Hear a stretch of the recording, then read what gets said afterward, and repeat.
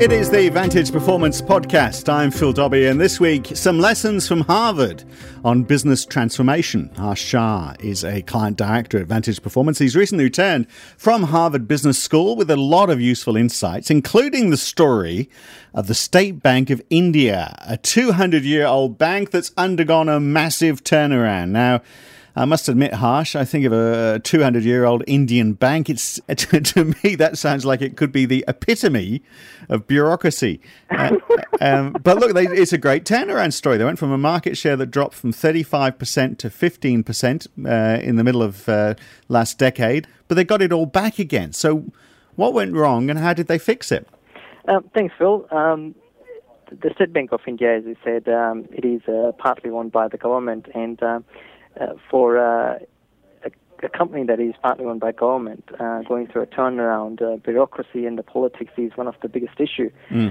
What happened with the bank was effectively, bank went through quite a bit of acquisition of other banks over a period of time. Bank lost its focus on customer intimacy. It became kind of on its own and arrogant.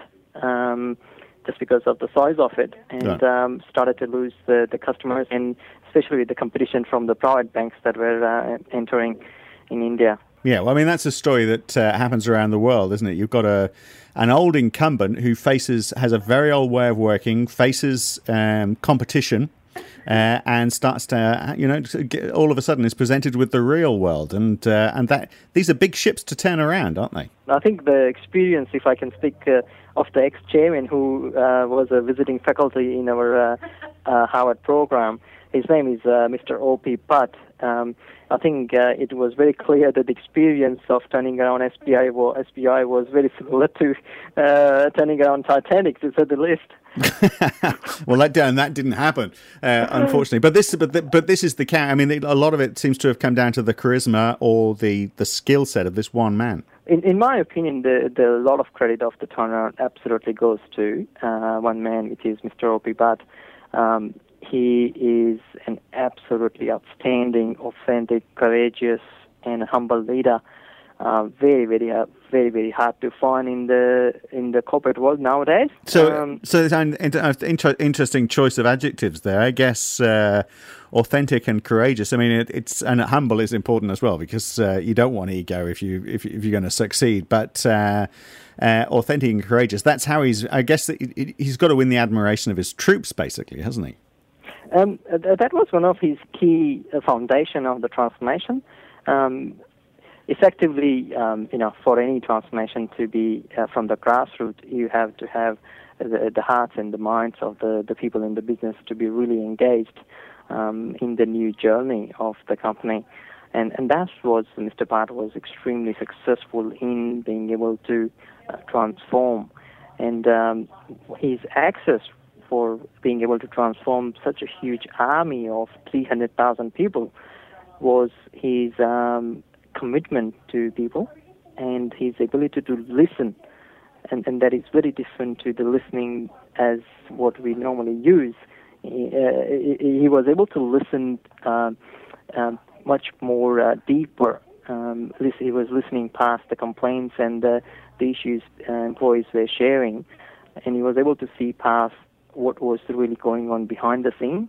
In a nice way, I generally say he was able to deal with the director of the play rather than the actors of the play. Yeah. And most of the businesses, they're going through change management or transformation, they try to deal with the actors of the play, which is generally the issue. You have to really deal with the grassroots issues within the business.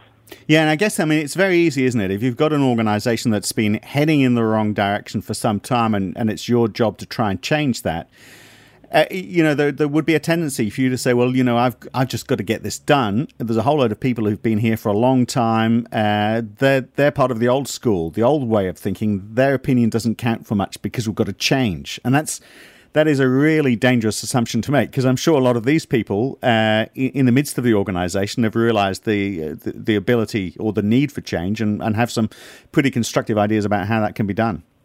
Absolutely. I mean, to put it into the perspective, in the history of the SBI, Mr. Bhatt was the very first chairman who actually visited branches. Now, that itself, in the context of the Indian culture, is a big shift.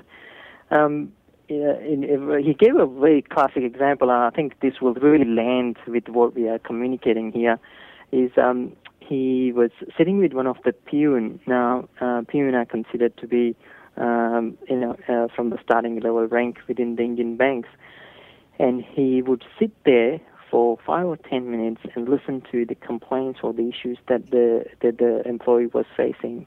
And here it is a chairman of a 300,000 employee bank in India in one room listening to complaints or the issues that an employee is dealing with. And after 10 minutes of going on about whatever issues they were dealing with, it just, the transformation happens there and there when the employee gets that Mr. Bhatt got in capital letters, and that's very different than listening even to the next stage of Mr. Bhatt really got where his world was, what he was going through.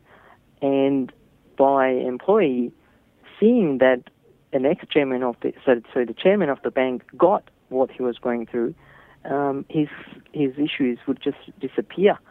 So he was able to basically become a real life walking example, walking transformation. He was able to complete issues from the past just by having communication and conversations with employees of the bank. And it wasn't just about listening, obviously. He demonstrated what he promised and what he believed in his action, absolutely. Some of the steps he took were quite courageous, as in one of the examples was as soon as he started, he put a hold on a massive ERP implementation that was going on. Now, that is a very ballsy move considering the politics and within the bank. And was that on the basis of having spoken to people that he saw? Absolutely. Right. So he saw that there was problems with, obviously having an ERP implementation in its own right is a good thing unless it's done badly, in which case it's a very bad thing. So he obviously was getting the message from the ground up that they were going about it the wrong way. Exactly. And did this filter through? I mean, because I can imagine that it was quite a hierarchical organisation, so he would have been literally turning it on its head with his behaviour. Did that then filter through to other managers across the organisation? Yeah, absolutely. And he made sure that the transformation was not just at the top level senior management. They basically implemented a series of communication and conclaves where people from the grassroots or from the bottom up were involved in the new future of the business. They were bought in, their hearts and minds were engaged in the turnaround journey of the bank. So it was across the board. Right. And the upshot of all of this was that they returned to where they were in terms of market share. They basically had a third of the market, and it sounds like they got that almost as quickly as they lost it. Got it back again almost as quickly as they lost it. It took them almost 5 years to get it back. Right.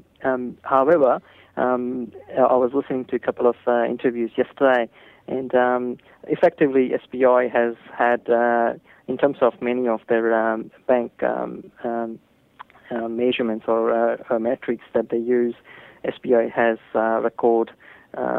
historical records in the history. So the transformation is not one-off. It is it's a sustainable transformation, and then that's the most important thing. Yeah, and it's interesting, isn't it? Because this is what a lot of people would call. If you say to people, "Oh, you've got to listen more," for a lot of managers, that would just be a bit touch and feely. It's one of those soft skills that people in HR do. But I'm the top of the organisation. I've got to make the tough decisions. Why should I listen? But I mean, this is the numbers speak for themselves here. That if you listen and you act on what people are saying and listen and trust the people in your organisation, it's going to pay back enormously. Absolutely, and that's one thing that he said in the program. Very first thing he said was he believed in his people. Full stop. Yeah, he truly believed in his people. Well, there's a lot of experience wrapped up in a 200-year-old company. That's for sure. You can't throw all of that away. Very useful insights. Appreciate it, Harsh. I hope we talk again soon on the podcast. Thanks for coming on. Definitely. Thank you.